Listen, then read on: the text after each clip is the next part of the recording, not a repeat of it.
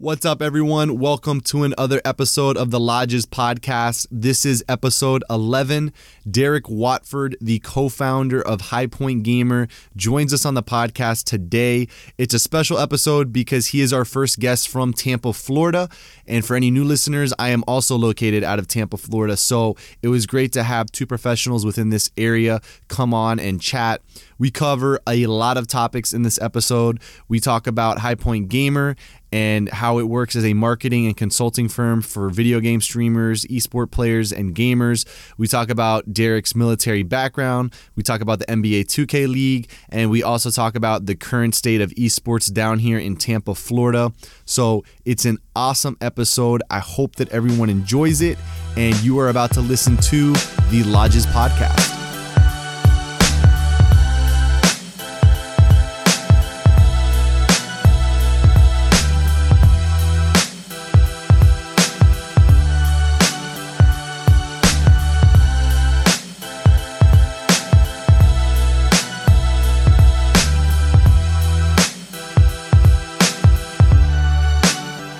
Welcome back, everybody, to another episode of the Lodges Podcast. I am your host, Juan Rodriguez, the founder of Lodges Financial, a business management firm for video game streamers and esport athletes. We have another great episode planned out here today with an awesome guest.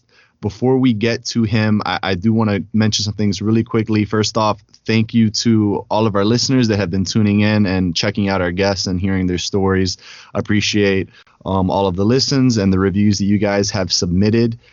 Something that I do have for the podcast is that I do want to make it an interactive podcast. So if you go to Apple Podcasts and leave a 5-star review with a written comment, thought, or question, whether that's to me or to our guests, I will read it on the next podcast episode to have that interactive aspect.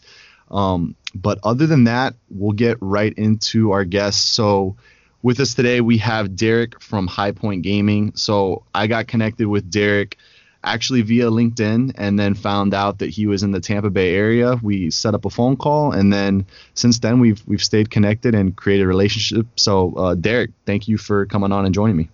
Hey, I definitely appreciate you having me, Juan. How's your day going? Going pretty good. How about you? I'm doing well. Well, that's awesome. I know we have, so Derek and I got about 2 hours of podcasting set up, so having a good Sunday here.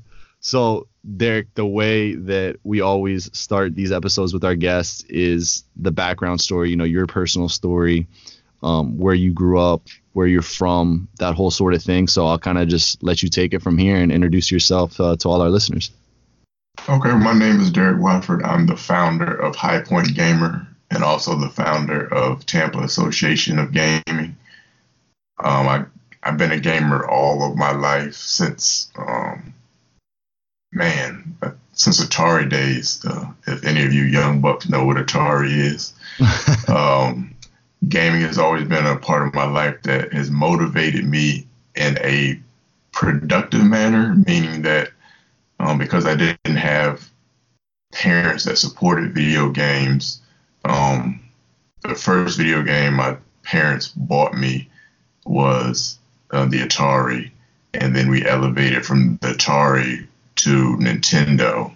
And so there was a big gap in between where I was spending a lot of time going to arcades, which was about 10 miles away. That me and my friends would ride our bikes up to the mall and spend our money within the arcade. And out of all of my friends, I was probably the only one that would spend all of his money in the arcade, where my friends would spend a little bit of money, but most of their money went to either buying music or food, spending their money at Burger King or Krispy Kreme or something. And when my parents bought me a Nintendo, they noticed right away that I had a lot of interest in playing video games. So that became the main source of my punishment, meaning that anytime I didn't do well in school or I didn't complete a chore, my Nintendo was the first thing to be taken away from me. And to be honest, I got really tired of being up under the rule of my parents in regards to playing my video games. So what I did was I got a paper route, and the paper route was about I want to say, gosh, 20 miles away. And so I would ride my bike up to my paper route, deliver my papers, collect my money. I had an awesome route. Like my route was like one of the best paper routes a person could have, because everyone for the most part paid by mail automatically. So I didn't have to do a whole lot of collecting. I would get a nice fat check like every 2 weeks from delivering papers. So what I did was I saved up all of my money and bought a Sega Genesis, rode up to the mall, purchased $300 worth of video game stuff, loaded it up into my paper route basket, rode it home, and threw it in the bush.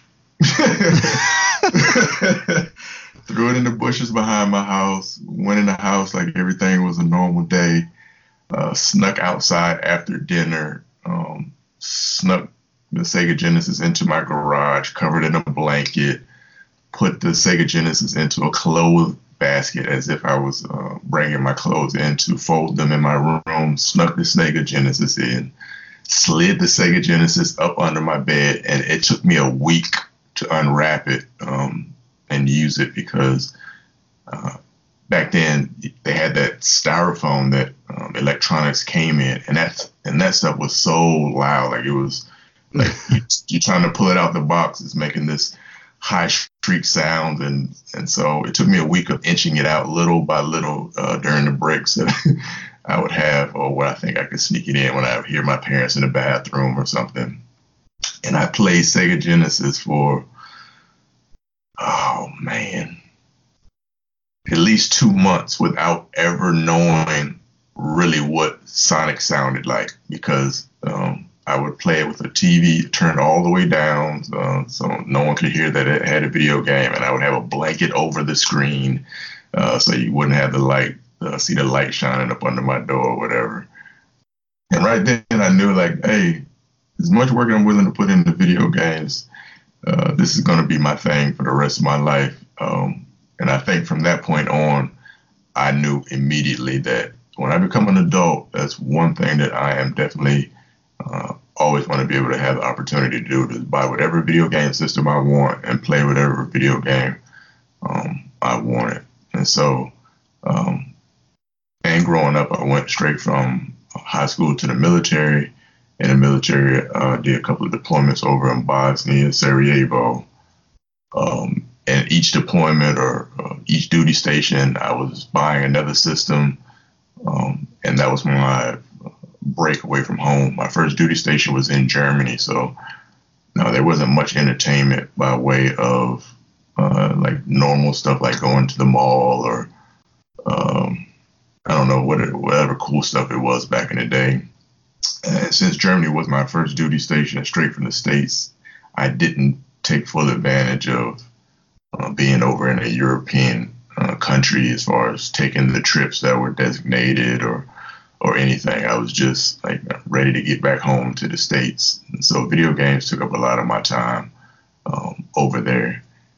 From the military, I was getting my degree at the same time during the 9/11 crashing. That happened to be my area of operation when I was stationed at MacDill Air Force Base. And I got a degree in commercial art because that was kind of what I did in the military. I was like good with doing PowerPoints and putting together 4-star general presentations.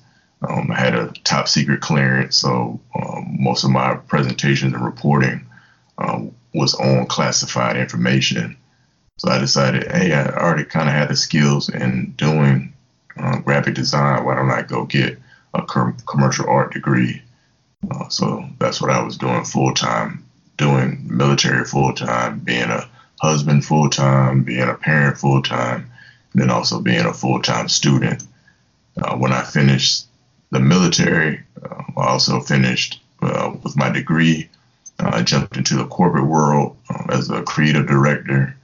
Did that for like 15 years.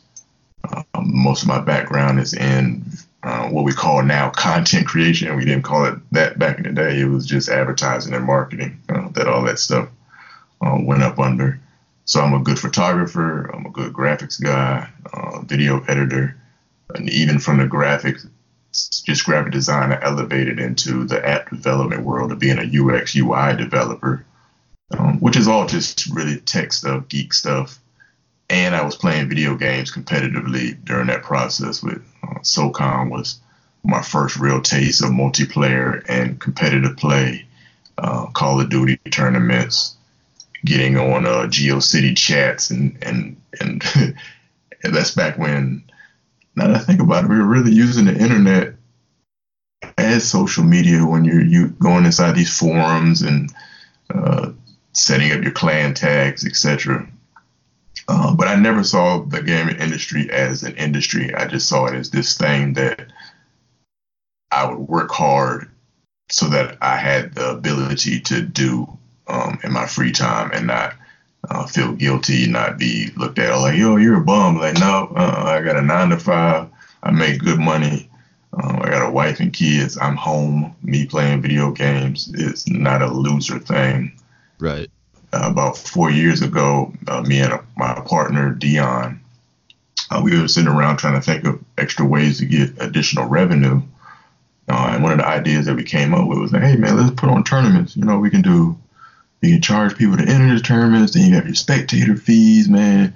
If we get this many people to sign up, we'll be able to make this much. If we do it, a tournament every week, this is how much money we can make every month. And we were like, cool, let's do it. So we got all the equipment, a bunch of PlayStations, TVs, additional controllers, like the whole nine to set up.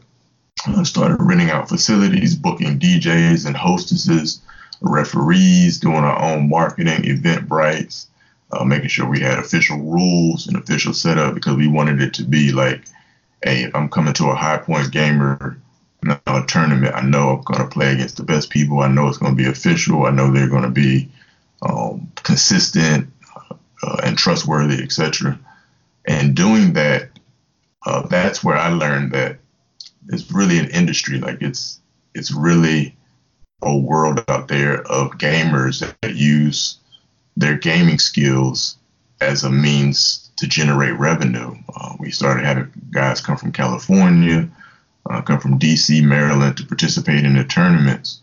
And talking with them, I realized that there's a group of guys that might stay with their mom, might stay with their girlfriend, and they're saving up their money, hunting for tournaments to enter in, and they're treated almost like a lotto or a flip game for their $500 that they put in for their ticket, hotel stay, entry fee, etc., hoping that, okay, it's worth for $500, I'm willing to risk the opportunity of winning $5,000 or $1,000. And in doing so, I met Tim Anselimo. He was one of the winners of our Madden tournament. And we started developing a relationship just within the gaming space, because I was the only one in Tampa that was putting on tournaments. So when the NBA 2K League came around, he's like, man, I'm good at NBA 2K too. And I was like, oh, that's cool. And he was telling me about the 2K League, on how they're going to have a pro league and a pro team. And so journeying with him through the process educated me on the process of like, okay, this is like the first esports activation, and the NBA is doing it. And so I was coaching him on the fact that it's good to be good at the game, but also show them how you are personally so let's do a video. So I have a photography and music studio. So we were in the studio doing videos about him explaining, hey, I'm a good team player. This is what makes me a good team player. This is why I should be picked on an NBA 2K team. We did a nice little edit for it and allowed him to share it online for Twitter amongst his 2K community that he was already looked up in anyways. Lo and behold, Tim had skills, so he was selected to be in the NBA 2K draft. And then the draft was in New York. And so I helped him pick out a suit for the draft. He gave me one of his additional tickets, because you only could have the gamer plus one person for the draft that year. And when I went up to New York and attending the draft, man, there was like 75,000 people that tried out for the NBA 2K League. and only 102 made it. And out of the 102, there was a small percentage of players that the NBA took care of the expenses of them attending, like flights and hotels, etc. And the rest of the people, even though they were getting drafted and guaranteed to be on a team, they had to figure out on their own how they were going to get to the draft and participate in the full experience of being in this inaugural esports team. And to me, I thought that was kind of, I don't know if I can say shitty on your podcast, but I thought that was pretty bad. Here you have this inaugural esports activation, and some people couldn't participate in the cool part of it, like getting your name drafted and you get to walk up on stage and you grab your little hat and you shake the commissioner's hand and take pictures and it's televised on TV. Like, that's the cool stuff that normally only traditional athletes get to participate in. And then I also realized that there were people that would have liked to have attended this draft, but they couldn't because they came from backgrounds that they couldn't afford a ticket. They couldn't afford a car that they could drive 2 states over to attend, or they couldn't afford to bring a +1 with them because they were barely getting there themselves. And if they didn't have the ability to pay for that on their own, I knew that they also didn't have the ability to fully maximize the opportunity they were given in the NBA's 2K League. So then that opened up another door for me where I was like, man, these guys need help and need assistance. And so I kind of was thinking of becoming an agent on the esports side. But because the money wasn't there from like millions to tap into, you're like, okay, well, where are you getting your revenue from? Are you going to try to come in here and think you're entitled to a portion of the salary that these guys are getting just because you're going to help them maximize their career? And technically, yes, it would be worth that. But to an audience that was new to that, I don't think they would have understood the value in it in order to be cool with that. So I had to come up with a different type of structure in order to support them, as well as not just trying to support their career within the esports space, but support the organizations that I also knew that were like the NBA 2K leagues that would need assistance in making sure their investment within the esports space brought back some ROI or was successful. Right. And Derek, just I want to touch on that later. I want to go back a bit, though, just to your beginning. You're growing up again. Before we get too much into the 2K League and your thoughts on its current status and that whole sort of conversation, just to go a bit more in depth. So you grew up in Tampa, correct? No, I'm from Virginia Beach, Virginia. Oh, okay. And then, so were you in Virginia through high school, or did you move down to Tampa during that time, or what was that timeline like? Okay, so let me rewind for you. So I grew up in Virginia Beach, Virginia, all black, predominantly black neighborhood. Went to the area high school that was, I guess it was kind of even, but it was majority black for the most part. When I finished high school, I joined the military. My first duty station was down in South Carolina. That's where I went through boot camp. From that, my first duty station after South Carolina was Mannheim, Germany. And I spent 3.5 years over in Germany. And while in Germany is when I was deployed to Bosnia and Sarajevo. And then from Germany, I went to Texas, Fort Hood, spent about another 3 years in Fort Hood, Texas, was deployed again with the mechanized infantry. So I was in a tank and artillery unit. So I was deployed with them. After Fort Hood, I came down to Tampa, Florida, which is MacDill Air Force Base. It was, even though I'm Army, they have joint bases where like everybody's able to be together, and MacDill Air Force Base is one of those bases that house everyone from Army, Navy, Marines, and Air Force. And MacDill Air Force Base was my last duty station.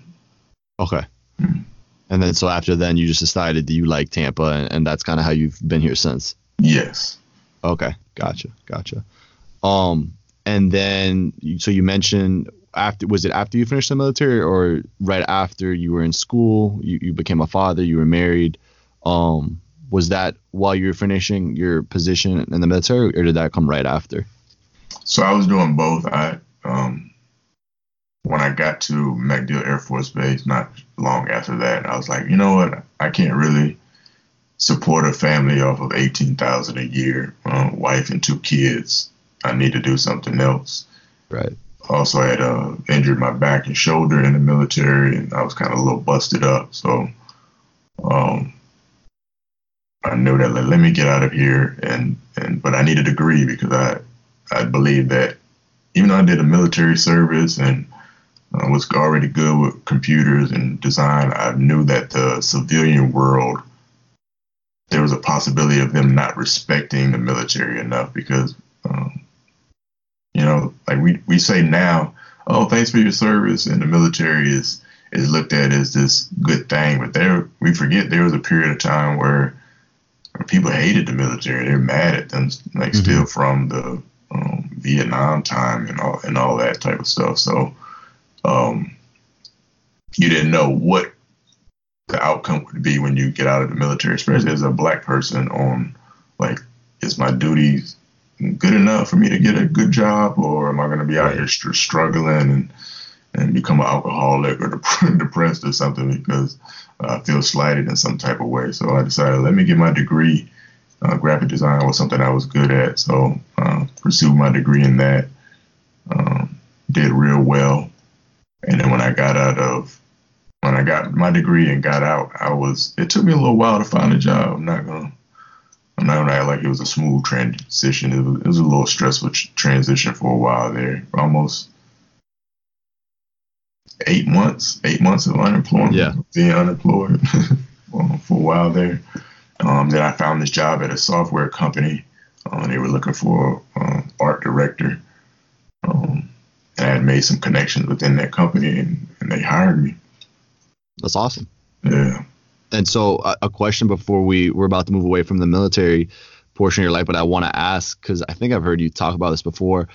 As far as, your time in the military, how did video games act as an escape for you, from things you may have gone through day to day through your military experience? Did video games, play a role in just allowing you to escape and to do something you enjoy doing without thinking about other things? Yes, it did. Video games served as a coping mechanism that I didn't recognize at the time that it was a coping mechanism, because my personality is a antisocial personality. Especially back then, I was real, like, if I don't know you and we don't and we don't go way back, then I'm probably not talking to you. Like, I have no interest in talking to you or even getting to know you or anything like that. So that mentality of being like that and being in the military is counterproductive, because you're always going to be going somewhere else where there's new people at, right? Right. So video games was my way of still being antisocial and not feeling the effects of being antisocial, because I'm sitting in this room and I'm playing my game. I'm happy. I can afford to go to the PX, which is the military store, and their games were always cheaper. You didn't have to pay tax on, and I would get whatever game I want and sit in my room and play. And that was my relaxation. And then during deployments, same thing. After you coming from a patrol and you've been sitting on top of that gun for like 3 hours, and you need to wind down because you have guard duty coming up at midnight. You sit down and you play some video games, and you sit in a room with a bunch of other guys taking turns playing video games while you clean your weapon and talk about what you're going to buy when you get back from the deployment, or what are you going to do in the club when you get back from deployment, or even if you're venting about what your girlfriend is doing or isn't writing you letters, or about your mom that keeps asking for more money to help pay bills around the house, or whatever stresses that we had. it was usually done over video games. So it was like a pastime almost done for you guys. And a pacifier. Yeah. That's awesome. No, and that's great to hear that, you as yourself as well as others had something at least to give yourself a bit of escape and to give yourself some pastime, during that experience. And then so we catch up and we talked about how, after you got your degree. And so I know you touched lightly. I want to get into where you first got introduced into esports. Was that when the 2K League came about, or did it come prior to the 2K League? Like competitive esports, when did that first come onto your horizon? So I played competitively SOCOM and Call of Duty, but we didn't call it esports when we were doing it. It was just tournaments and matches and competitive clan versus clan. And so I've been in that world of the competitive space and didn't realize I was already in that space.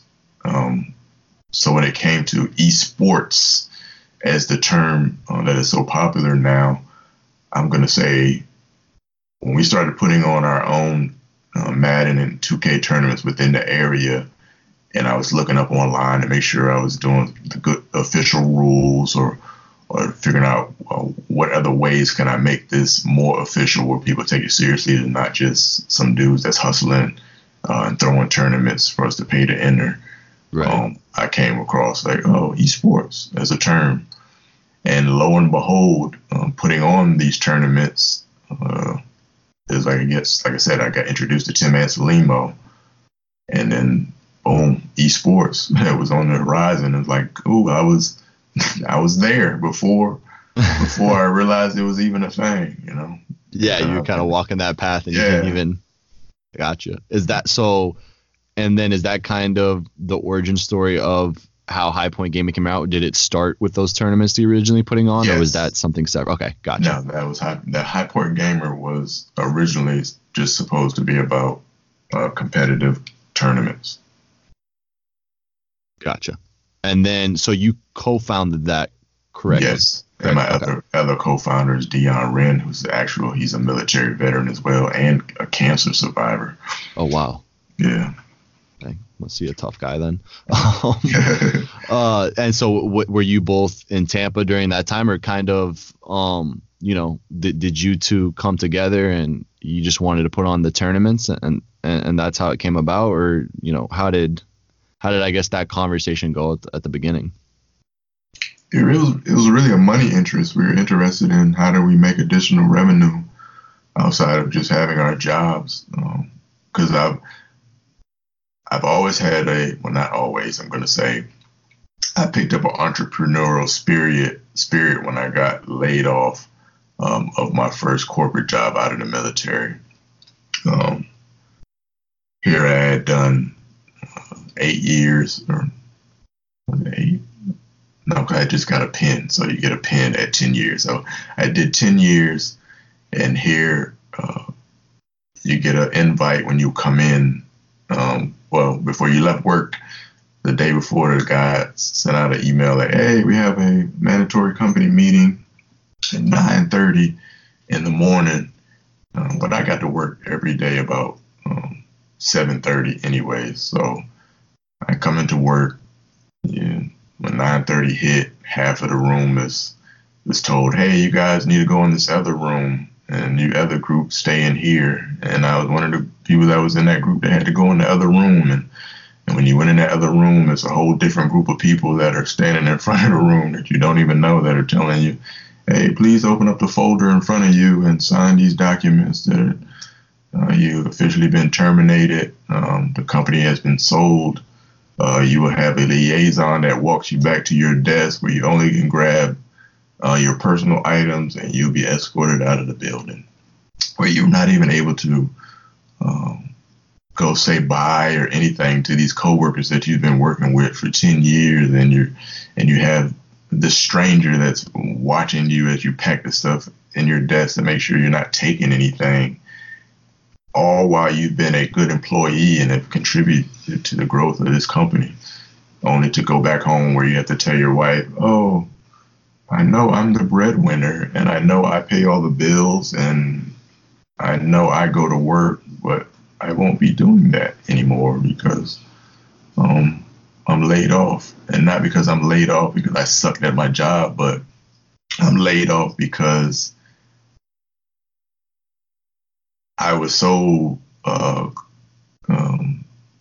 don't like giving from like I work here, and so therefore I didn't just do my job. I did a bunch of stuff that benefited the company from like I helped them, like it was a software company, like because I was a graphics guy, I also learned how to do UX and UI and submitted improvements that they needed to make to their core application that they made money off of to improve the UX and UI. And but from an on paper standpoint and a job title standpoint, the new company that was coming in just saw creative director and was like, oh, we already have one of those. And this guy makes a lot of money for a dang on creative director.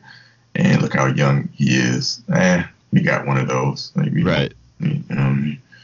And so then that's when I realized that, hey, I'm going to find a way to create revenue and do something that's a little more secure, because here I was thinking that life was about working at a job, doing good at a job, being productive. And as long as you do that and you're healthy and the job is still around, like you're good to go. Like you don't have any worries from a financial standpoint or being a provider.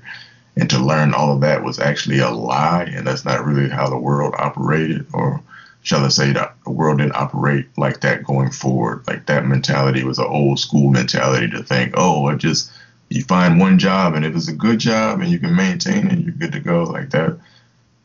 My generation is probably the end of that era where no, you probably be somewhere 5 years and you better be looking for somewhere after that and go somewhere after that and go somewhere after that. And so after that, taking that loss and going through that depression phase, and I developed an entrepreneurial spirit, and I was always on the lookout for like, okay, what's the next thing I can do? What else can I do that generates revenue, that keeps me progressing? And how does this feed into this strategically? And that's where putting on tournaments came about, because again, it was just another way of generating additional revenue. Right. No, and it seems like that seems like, from the story you just told, that it was a personally hard time for yourself, that, something you had to go through. But, everything builds you up to be stronger. And I know that now you've got High Point Gamer and that's going amazing for you. But it's interesting to kind of hear, what led you up to that.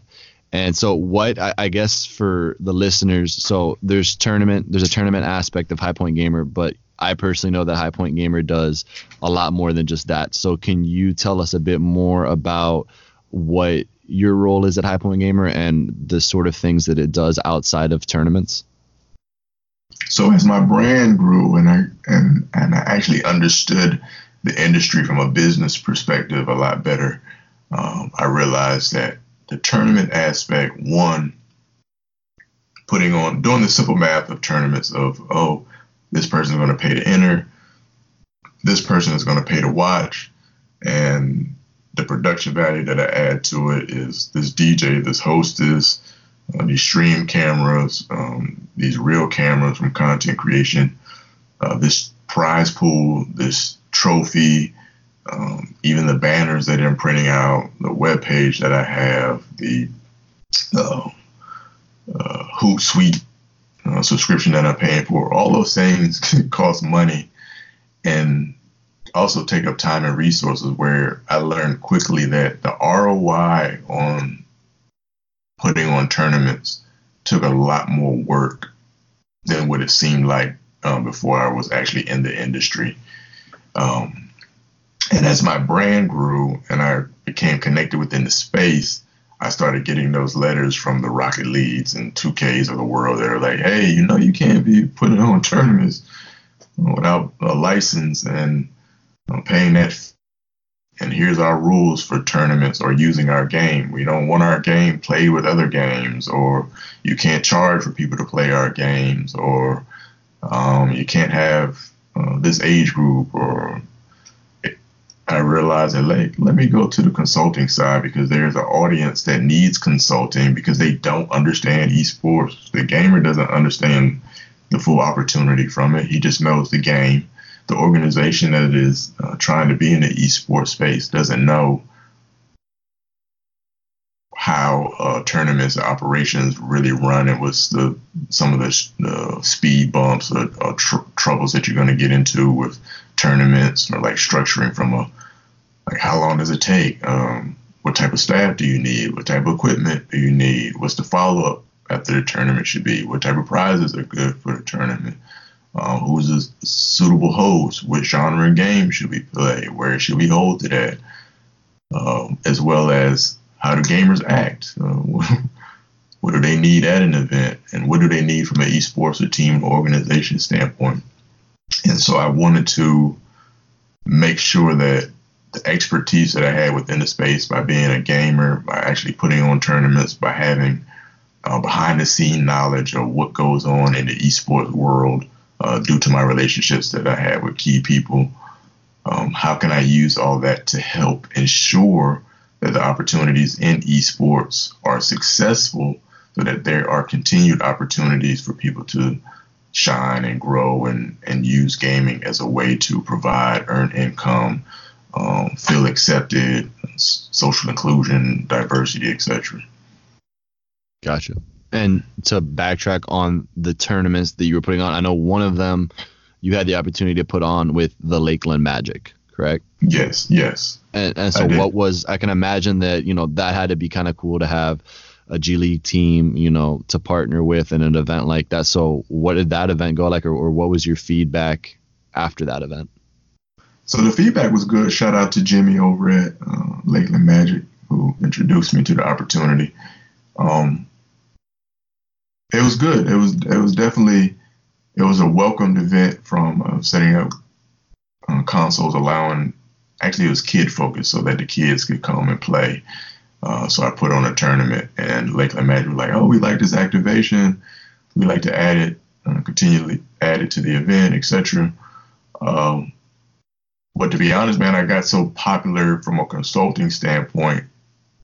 There are a lot of opportunities that I built like that I kind of had to stop taking advantage of, because it wasn't making sense from my time and ROI standpoint. When I'm right.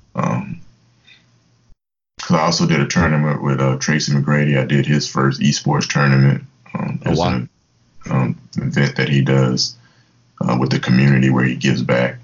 So I did a tournament for him. I also put on the first scholarship esports tournament in Pinellas County, St. Pete, Clearwater area, where I got with high schools and did an NBA 2K tournament, gave away $5,000. That's amazing. Yeah. And so to transition to that a bit, because, obviously you are more on the consulting side now, as you were just explaining.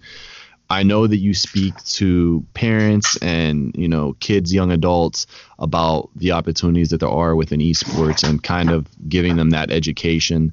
So for any parents, I guess we can start there first. For any parents that we possibly have listening that, maybe their son or daughter is starting to get into the whole esports thing since it's becoming popular, and maybe they don't understand it so well, what's a couple minute, explanation of some of the career opportunities, maybe not even just playing as a, esport player, but even just in the industry, all the opportunities that there are there? What I like to tell parents is to think of the gaming industry as an industry, and not about the video game, and not about the playing of the video game. And because the industry needs to be supported by all the support roles from marketing, content creation, game development, game testing, shoutcasting, operations, marketing, PR, health and wellness, dietary, player management, brand management, content creation, video, photo editing, etc. And allow them to support their child in doing that, so that their child can also be exposed to these other opportunities and not just the playing video games aspect. Right. And in that mind, in that aspect, to me, it's no different than, if you look at the NBA, a lot of kids grow up having a love for basketball and all that, and maybe their career doesn't lead them obviously to be a professional player, but maybe they still get to go work for a team or organization and be in the industry like you're saying. And I think that we're starting to get further along, obviously, as this becomes more popular, but in esports there's so much more to just not being a player, but as you're saying, the industry as a whole, there's so many positions and opportunities for someone that, might have a passion in photography and a passion in gaming. And, there's an opportunity for them to come into the space and work in that area. And it really doesn't, in that aspect, it really doesn't have much to do with actually playing a game. And I think we touched then too a bit on, for any young adults listening, Derek just mentioned some awesome other opportunities, whether it's brand management, that whole sort of thing that doesn't involve playing, and you can still have it, as Derek and I do on the side as a passion that you still, enjoy playing and enjoy that aspect. But, some of our professional careers don't actually entail playing, day to day. And so that's for the parents and the kids. And then I know you also work with companies, and you go to that, some forward thinking companies that are starting to hear about esports. When you approach them and you have those meetings with them, do you kind of approach it the same way, or do you take a different perspective for them? It depends on the organization. Some organizations are interested in esports from a community engagement aspect. Some are interested from a fundraising aspect. Some are interested in it as a recruiting tool or marketing tool. And I like to fill out what are their interests, or what do they think esports is about, or what value do they think they can grab from esports, and then try to connect it if there's a connection, or steer them in a different direction if that's not the proper direction for them to go in. Right. So make sure it's an authentic and the right business decision for them. Yes. Okay, right. And talk about that, because I actually think that that's it's something that I've seen kind of discussed on LinkedIn as of recently, even is, obviously esports is growing and there's a lot of money going into it. So the companies that are aware of it would like to come in so that, they could have that return. But talk a bit about how, esports might not just be the most authentic fit or the great fit for every organization or company, right? Kind of elaborate on that a bit. My red flags are organizations that are just thinking about it from a monetary standpoint. They hear the large prize pools, or they hear about the large investments, and they want to get a piece of that, because esports is bigger than just a money return thing, in my opinion. And I don't know if it's just because I'm in the gaming community and because I actually talking to these high school students, where you see these kids that otherwise are not getting any attention, otherwise they are not socially included, otherwise they don't have any social capital because they're odd person out, whether because they look funny, quote unquote, or they don't have the cool clothes, or they're not the wittiest talkers. And I see esports as that opportunity to give another avenue for kids to be socially included, to promote diversity, to promote economic empowerment. And that's where the real value is, to me, that I see esports is that giving kids or anyone, not even just kids, the opportunity to use their passion for gaming in a way that gets them accepted, allows them to practice their social skills, and allows them to feel important and valuable within the community. It's good for mental health. It's good for us as a society. It's good for us from a community standpoint. And there's an investment that we should be willing to put into that when we look at the stats on how many people play video games, meaning that that's a large audience that we can affect with these activations on that ultimately improve our community. No, I think you're absolutely 100% correct. I actually, I had Adam Nelson, and he's the founder of Philly Esports, which is they put on esports tournaments, and so that's his niche. And he came on a couple episodes ago, and he was talking a lot kind of how you were with that his overall goal is to, empower the kids and the young individuals that have a passion for this and see it as an opportunity for them to connect with other kids. And so from that whole perspective, I think that you're completely right. And I think that other people that are in the space doing it for those kind of reasons are doing it for the right reasons. So I definitely, think you're not alone there. And I think that's the right attitude and approach to take to it. Is there anything else? Go ahead. One of the challenges is that the people with the money don't come from that. So that doesn't motivate them. Like I'm putting $20 million in. I don't really give a crap about the community for the most part. I need to get some ROI on this $20 million because I could take this $20 million and put into pharmaceuticals, cannabis, and it'll turn back as an investment for me. So a lot of times I have to be careful on how much I push the social capital side because it doesn't always work. And I've gotten to the space now because I have become so connected that I'm able to not care. Like I can be like, I don't. If all you're interested in is the money part, I'm not the guy for you. And I'm cool with that. Like I don't even care. Yeah, no, you gotta stay authentic to yourself and your beliefs. No, I'm with you 100%. Mm-hmm. And I think it's easy to tell too. There's, from the money side, there's the whole thing that's come about with some professional athletes getting into it and others. And I think it's easy to tell, when a professional athlete that's actually had, a passion for gaming and has the passion, like right now, I think it's easy to tell from even just an audience perspective when someone's like, like, for example, I follow Myers Leonard and Josh Hart a lot. And I know that those guys like really, really love gaming. It's easy to tell that they're about it and they love it. And then, there's others that, whether they're at a high up in a company or something like that, you can kind of tell when it looks unauthentic or not real. Is there anything else you wanted to, before we move away from High Point Gamer, is there anything else that you wanted to touch on for High Point Gamer that you guys do, or something that we didn't talk about yet?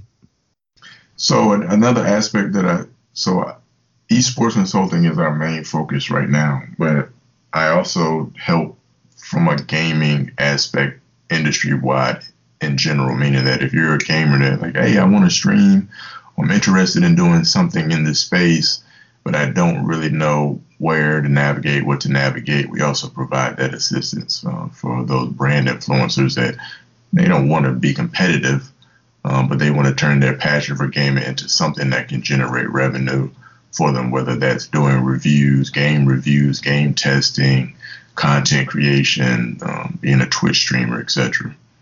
Right. So maybe more on like the content creating side compared to being competitive. Awesome. Yes. Mm-hmm. Well, that's awesome. So definitely for any listeners, if there's anything Derek mentioned there that you want to ask him a question about, at the end, we'll be giving away where you can find him socially on all the social media platforms. So if you have any questions from there, you'll be able to reach out to him about that. Derek, so let's shift a little bit towards our next conversation, which I know you mentioned a little bit earlier and touched on earlier, but now I kind of want to deep dive into it further, is the NBA 2K League. So I know for both of us, this is both one of the esport, quote unquote leagues that you and I both have an interest in and both have a bit more of a passion of. So I guess the first question I just want to ask you is, what are your current, overall thoughts of where the league is at right now? And I know that you were involved and had a good perspective on it at the beginning with Tim. So what are your current thoughts of where the league is at? I commend the league for just taking the steps to jump in and invest money into building up esports ecosystem where, because they have pro teams, you're helping urge colleges to create that pipeline to also feed into the pro world with their scholarships, with their esports teams, etc. But I also know that the NBA has a challenge with the esports league because it doesn't operate the same as the traditional NBA franchises, meaning that for the NBA, you have a player that's played in high school, they go to college, and then they get drafted. But their esports team is a person that's coming straight from the couch that isn't part of any type of processes or systems. So that creates a certain challenge, one, for the organization and their investment Two, for the player that's part of the investment. And then as an industry as a whole that's trying to figure out how do we work together? How do we improve this? How do we implement this with the resources that we have and learn as we go along and do it in a manner that doesn't mess up the opportunity where it stops the NBA from investing in this. So all those storms that I like to call it, and the fact that esports is new and makes it a very volatile situation where it could go left, where people are like, "Oh, I told you, esports suck. Video games was a waste, and you guys shouldn't have done it," because the NBA doesn't have all the resources or the manpower and the staff to fully execute and operate, especially if they're using staff that's using dual hats, meaning I'm the PR person, but I also handle the PR for the actual NBA franchise as well as the NBA component. I mean, not the NBA, but as well as the esports component. And so if I get a call and I need to divide my time up, it's more likely going to go towards the NBA side because that's where we've been making money on. That's what really makes us money. This other entity is a new entity, and I might not even be a gamer. So therefore, I might not really have any interest in the esports side because I'm not able to think of it as from a business standpoint. So those challenges create challenges for the team that leaves opportunity for people like me and you to help them and be an assistance that helps make them a success because they don't have the bandwidth or because they're learning as they go along or because they have certain practices in place that tie their own hands where they can only do but so much with inside of the organization, and so that they need someone outside of the organization to help them out. So part of me loves what they're doing and also like the stuff that they're messing up on because that's opportunity. And I'm just excited for the growth that they have. Like they're going international and I see they're trying to do the right thing, man. And I don't know how everything works from a monetary standpoint on their end on how they decide to make certain decisions. So I try not to be too hard on them. Right. No, and I think that's something, talking about where someone might have to wear two hats. I think that's a conversation you and I had, off the microphone where, I know from that you have the knowledge, maybe some teams don't have enough staff and, some 2K teams don't have enough staff to cover and do the jobs well that need to be done well in order to propel a league, as further along as it can be and as quickly as long as it can. And so I think that is kind of a point, a negative point of view right now where maybe I don't know. Do you think for certain NBA 2K teams, they need more staff on these teams so that if someone's doing one job, they're 100% into that job and not having to wear a couple of hats? Yes. But I'm also realistic because I understand how jobs work anyways. A job is pretty much a person that got up in the morning, sat in some traffic, went, checked in, his inbox tells him what the to-do is, or a boss is telling him what the to-do is. They have a certain amount of hours to complete those to-dos, go home, and do it again tomorrow. So if you're spinning up a new organization, a new league, and you're learning on the process, and you're already short-staffed in an industry that, how am I going to go get staff anyway? Like if I put out an esports thing or esports position, like who's going to take that, and how do I vet them, and the time that it takes to vet that, and the time that it takes for me to write up what I need while I'm learning what I need, while I'm trying to make this thing successful, while I'm trying to acclimate new players that are missing home, that are might be depressed, that might be antisocial. It's just not enough hours in the day to do that without dumping a bunch of resources at it. And if I'm trying to be conservative with my spending because it's new to our organization, so my organization might not be fully in from a money standpoint. They might have said, yeah, we'll do this, but I'm only going to dedicate $1 million a year to it, or my budget towards it is a $2 million budget, while another organization says, hey, I got a $5 million budget that I'll dump to it every year. That creates a different environment per organization. Right. No, and that's a good point because, I know, for example, Cleveland has dumped a lot of money into it, right? Mm-hmm. And they're trying to do it, from the surface, it seems like they're trying to do what they can to propel their league and their team to be, one of the elite teams. Whereas, other teams, like you're saying, may not be doing that. And maybe they have someone wearing multiple hats. And maybe even that person that's wearing those multiple hats doesn't even really have a huge passion for esports or gaming, but that's just the job they've been given. Mm-hmm. So yeah, I think that's some of their struggle points right now. Another thing I want to ask you is, and I know you touched on it lightly, what are your thoughts with Gen G, entering the 2K market, now bringing in a team outside of North America that's international, and now giving the 2K league that international touch? What did you think of that move? I give it a thumbs up, man. I know some people were critical of it because it's international and the international interest in NBA 2K isn't as high. But I look at it like, just because something stats wise isn't already there, that doesn't mean you don't put effort into helping grow it there. Because the international market is a big gaming market anyway. Like, they're the leaders in the esports space and being patrons of esports. So why not try to grow and expand the market out there?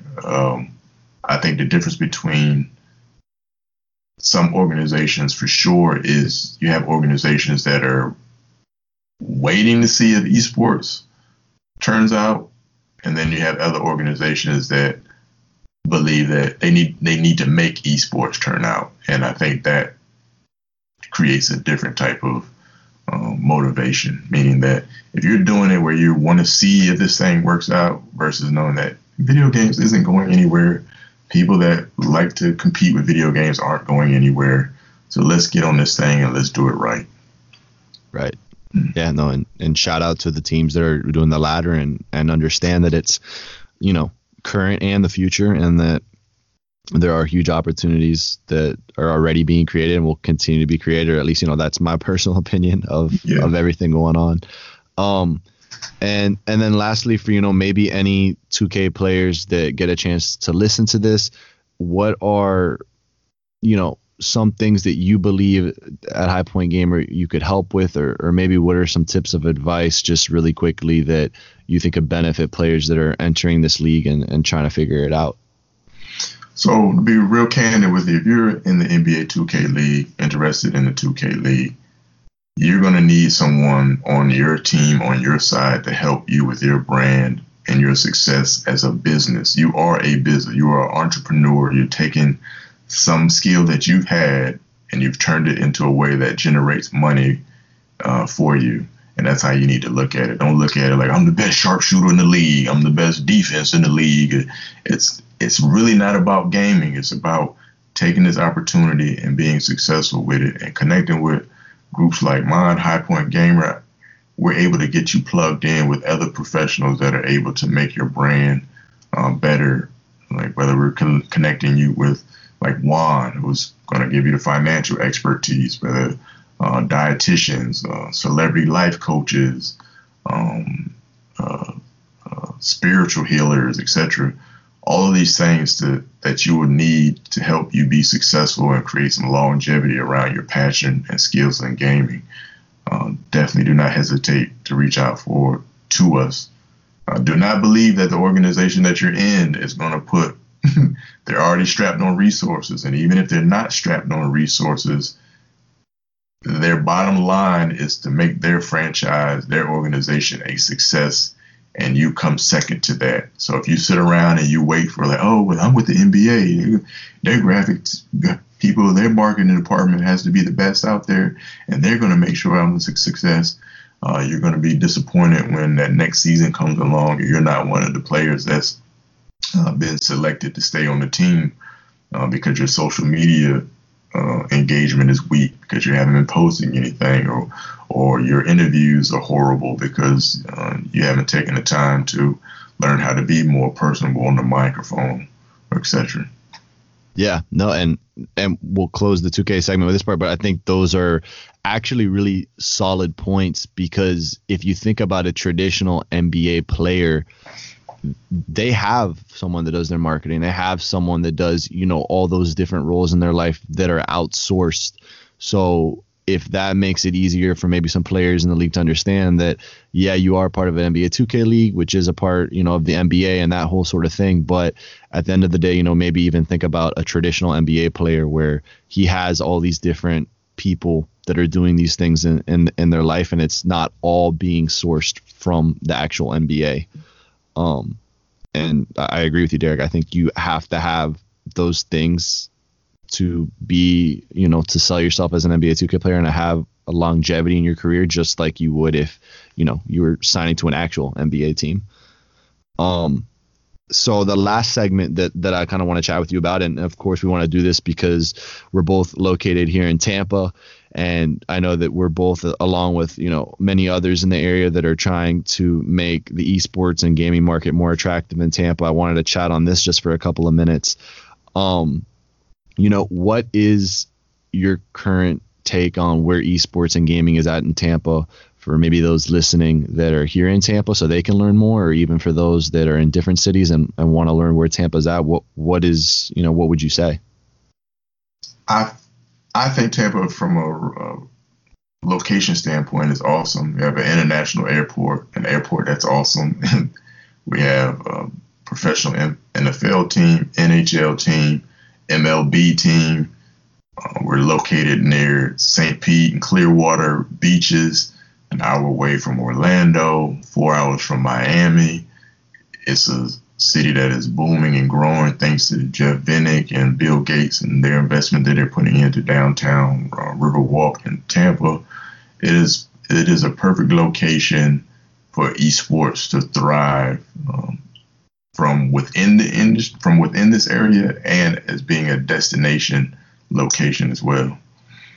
Yeah, I definitely agree. And whether that's tournaments or pro teams, LAN events, things like that, I think that Tampa is growing in that aspect, and I definitely think that everything you just touched on is true, and it'd be a great destination for those sort of things.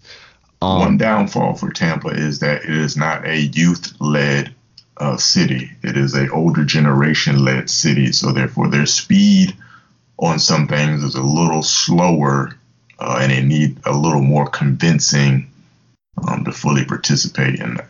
And that's how I feel about them from an esports standpoint, is that they hear about it and they know about it, but they want the benefits of it without fully investing in it like they should. Right. And we'll see how long that lasts. Yeah. And one thing that did go in the right direction that happened a couple of weeks ago or a month ago was the USF Esports Summit that went on campus at the University of South Florida.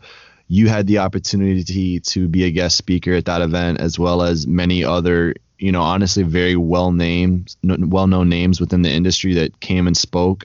What was your feedback, or what was your thought of that event, and really what did that mean for helping, Tampa move closer to becoming a very desirable esports city? I thought it was a great event.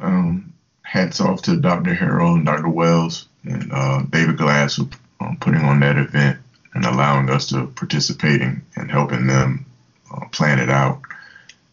I think it opened eyes around here and it got the conversation going. I'm just excited to see what type of official feedback and actionable items come from that. And being in the esports space, I've attended events where we talk about esports and people get fired up, but because they don't really understand esports, they think of it like a good analogy, like it's a pizza that you go home and order. You're like, esports is great. We want to do esports. Let's order some esports. And it doesn't work like that, meaning that you have to put an investment towards it. You have to put the right personnel and staff to drive those initiatives, not just go back to your office and pick Jim because, I hear Jim is good at League of Legends. He can be our esports guy. And Jim has no connections in the industry, doesn't know where to start, doesn't understand the structure. So now he has that learning curve of needing to go figure out the space, in addition to already doing the job he was doing before he was dubbed the esports guy. in an organization that he's also already been given a pecking order, meaning that no one listens to Jim anyway. Like, so to give Jim control over a new initiative that no one understands, and to a person with no power, with no real budget, it's not a favorable situation. And that's what a lot of organizations do when they attend these conferences. So I'm looking to see where did the USF Summit lead us, and only time will tell. Yeah. No, and I mean, personally, I think it's always great to have, if you're, for example, a metaphor here of Jim, that, maybe he works in an organization and the organization starts looking at esports, and then they go to Jim because Jim might know something. And I think it's great to bring Jim on board. But to your point, like you're saying, I think there are too many organizations that then just put that person head on as the full on operation of it. And then as everything you just mentioned, that's not, a great approach to it. I think you should implement that person, but they may not. And, in other cases, maybe they should be your number one person for moving to the esports space. But like you're saying, a lot of times just because someone has the passion or the ties, that doesn't mean that they should be put into the full on position of heading that as well as their other job, like you mentioned. Well, Derek, that kind of, we're going to start to wind down on the podcast episode. I think that you've provided a lot of awesome information and content for everybody listening. So what I do to end the podcast episodes is go through what I call the Lodge's Light 7. So these are just 7 questions that are intended for our listeners to get to know a little bit more of the personal side of you and a little bit more of what Derek likes or doesn't like. So the first question I have is that if you're about to take a flight, what snack do you grab before boarding? Gummy bears. Gummy bears. Okay. Big fan of gummy bears. I like that. You broke my streak. What was it? I think my last 4 guests have all said beef jerky. So I was waiting for somebody to break that. Yeah. Okay. If you could be the host of any TV show, so like a game show, what show would you pick? Wow, game show. Ultimate Tag. Okay, what is that? I actually don't know what that is. That's where they have this arena that's full of like bars, and they have 2 people start off in the corner of the arena. One is the person to chase the other person, and one is the escapee. So it's tag, where they're jumping through. Yeah, I'll have to check that out. That sounds pretty interesting. If you could pick anyone to hang out with for one day, who would you choose? My pops, man. If I could hang out with anybody, I would hang out with my pops. That's awesome. Yeah. That's awesome. This one's interesting. So if you could cover any sport, so, even esports included, who would you have on your Mount Rushmore? So who would you say are your top 4 players of all time, in your opinion? Whoa. And esports in general? Esports, NBA, NFL, NHL, any professional sport, who would you pick as your Mount Rushmore? That's a tough question. This one always gets everybody the most. Especially for a geek that's not even into sports. I would probably pick, You could pick esport players too, though, if you want. I'm trying to think of who but I'm a hardcore gamer, man, so I think I'm the best at everything. No, I would do Charles Barkley. Okay. Yeah. I'm an Auburn grad, so I like Charles Barkley. Any others you throw on there with him or no? I would throw Charles Barkley, Jerry Rice, and Ronnie Lott. I was definitely big fans of them back in my gambling days. Nice. This one's a lot easier. Are you a cat or dog person?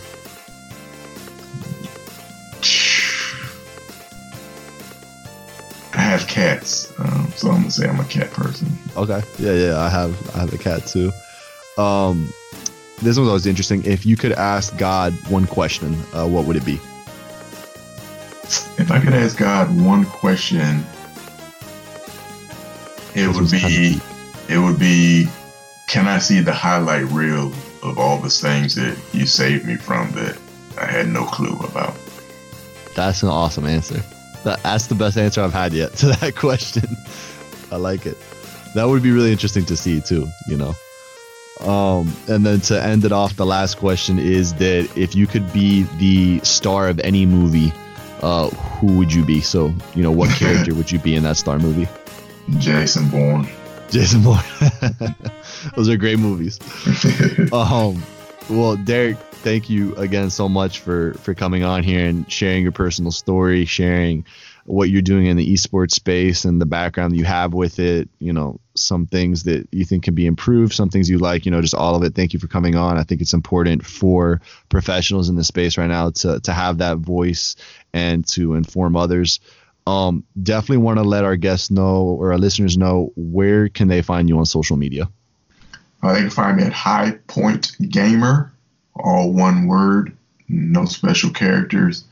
That's on Instagram, Twitter, Facebook, LinkedIn. That's even my gamer tag on Xbox, PlayStation. I'm a big Overwatch player. I'm currently busting heads on Mortal Kombat 11, though. So if you want to get bust up by a collector that's a beast, definitely add me and connect with me. I also have a podcast called Gamers Wanted, where I allow gamers to share how gaming shaped their lives. I'm trying to help squash the stigma that gaming is a waste of time. Awesome. Well, there you guys have it. All the places that you can find him. So, Derek, thank you again so much for coming on. I hope that all of our listeners enjoyed it, and we'll catch you next time on the Lodges Podcast. What's up, guys? Thanks for listening. Please subscribe and leave us a 5-star rating if you've enjoyed this. You can find us on social media at Lodges_financial. Please go check out our social pages where you can find lots of other great content committed to gaming and esports. This is also the best place to be kept up to date with everything going on at Lodges. Thanks, and you were just listening to the Lodges Podcast.